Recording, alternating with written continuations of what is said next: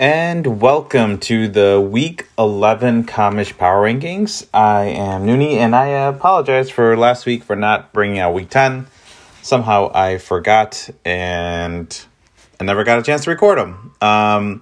But that doesn't stop. We have to get back on track. So, like I said before, I am going to do the top 8 moving forward until playoffs start solidifying maybe the top 6. So with that, I'm going to go with the top 8. Once again, the bottom 4 that won't be included is myself, Toby, TJ, and Austin.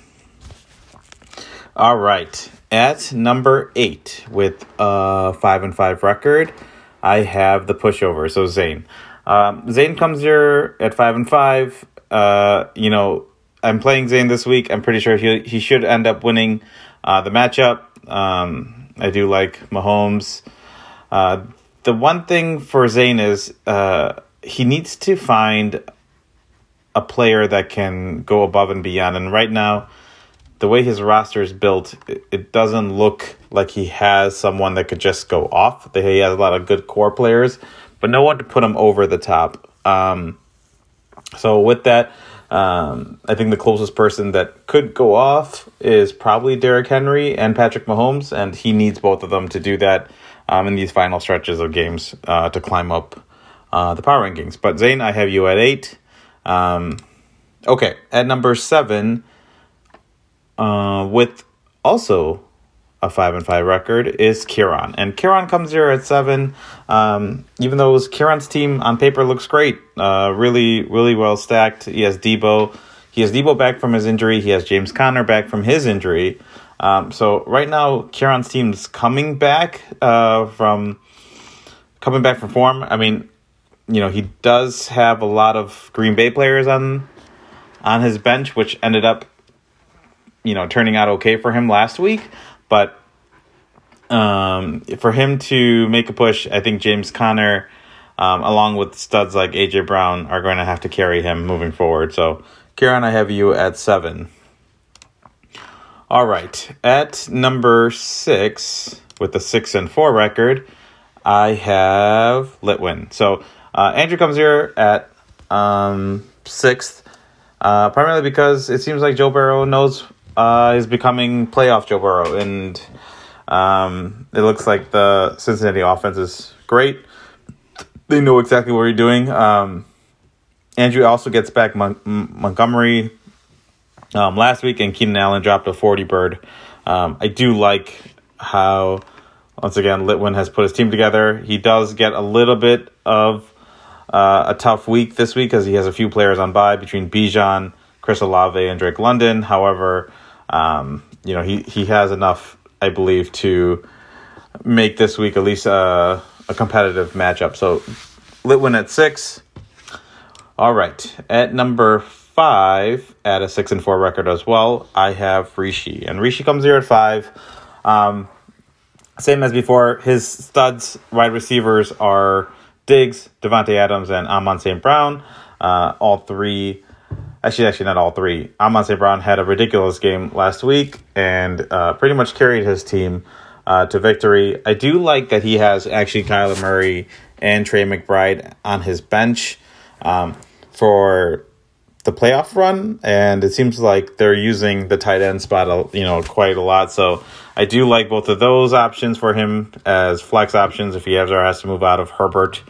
And then he just needs ETN to do at least one touchdown every game, and I think he'll be okay. So, Rishi, I put you at number 5. At 4, which may be a surprise, but I have Gibby here at 4. And Gibby comes in with a 6-4 record, I believe, as well. And primarily Christian McCaffrey, Josh Jacobs, CeeDee Lamb. Though that's his core. That's what brings all of his points for the most part. Brock Purdy had a really good game last week, but even if he doesn't, McCaffrey, Jacobs, and CeeDee Lamb is where Gibson's going to get most of his points from.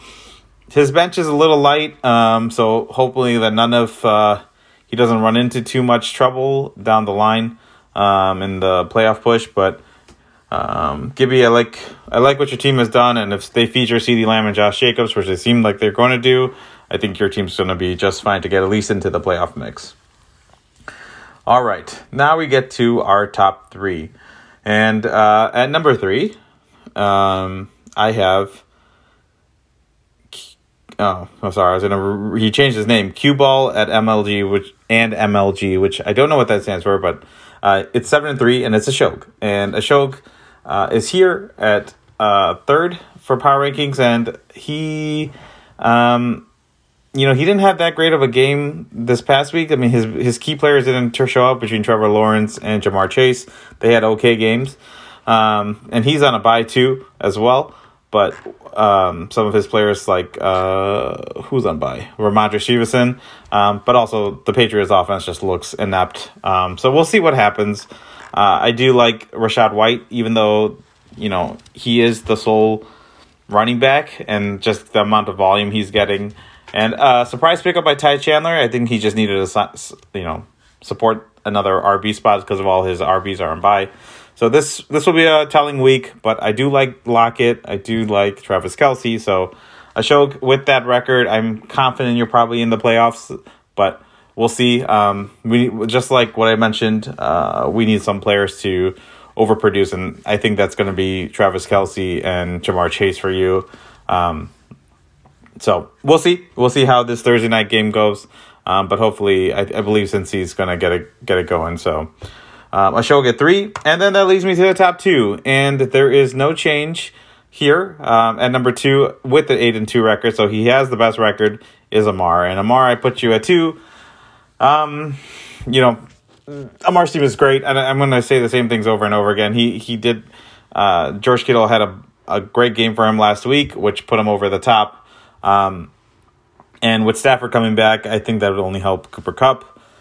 We will see about his other wide receivers with Waddle and Kirk. I'm not too sure how consistent they are, but Austin Eckler looks like he's going to get a lot of the volume for the Chargers. So I do like that. And Josh Allen, even though it was a disappointing game, it was great. He still ends up getting at least 20 points for the most part every week for him. So that's a good, solid baseline. So Amar at 2, and at number 1, holding number 1, is Naran.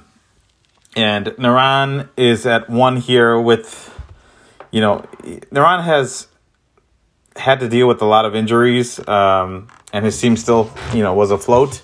I do like that Naran has Dak, and Dak for the last pretty much 2 weeks, 3 weeks has almost been, I think, the quarterback 1 or close to it. He dropped, 40 points, I believe, last week or something crazy like that. Even though Naran's record is 7-3, I still think he has the most amount of flexibility within his top receiving core to do something. And that's with Justin Jefferson and Kyron Williams both on IR. So if those guys come back and T. Higgins is out, so those 3 guys come back in any form, and the Lamar Jackson can put some points up outside of Dak if he needs to ever switch it.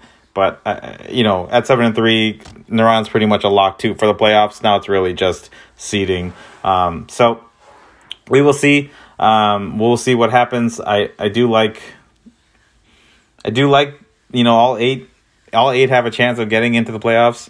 So, the next couple of weeks are going to be pretty exciting. So, all right. Just to run down the list, I have Naran at 1, Amar 2, Ashok 3, Gibby 4, Rishi 5, Litwin 6, Kieran 7, and Zane at 8.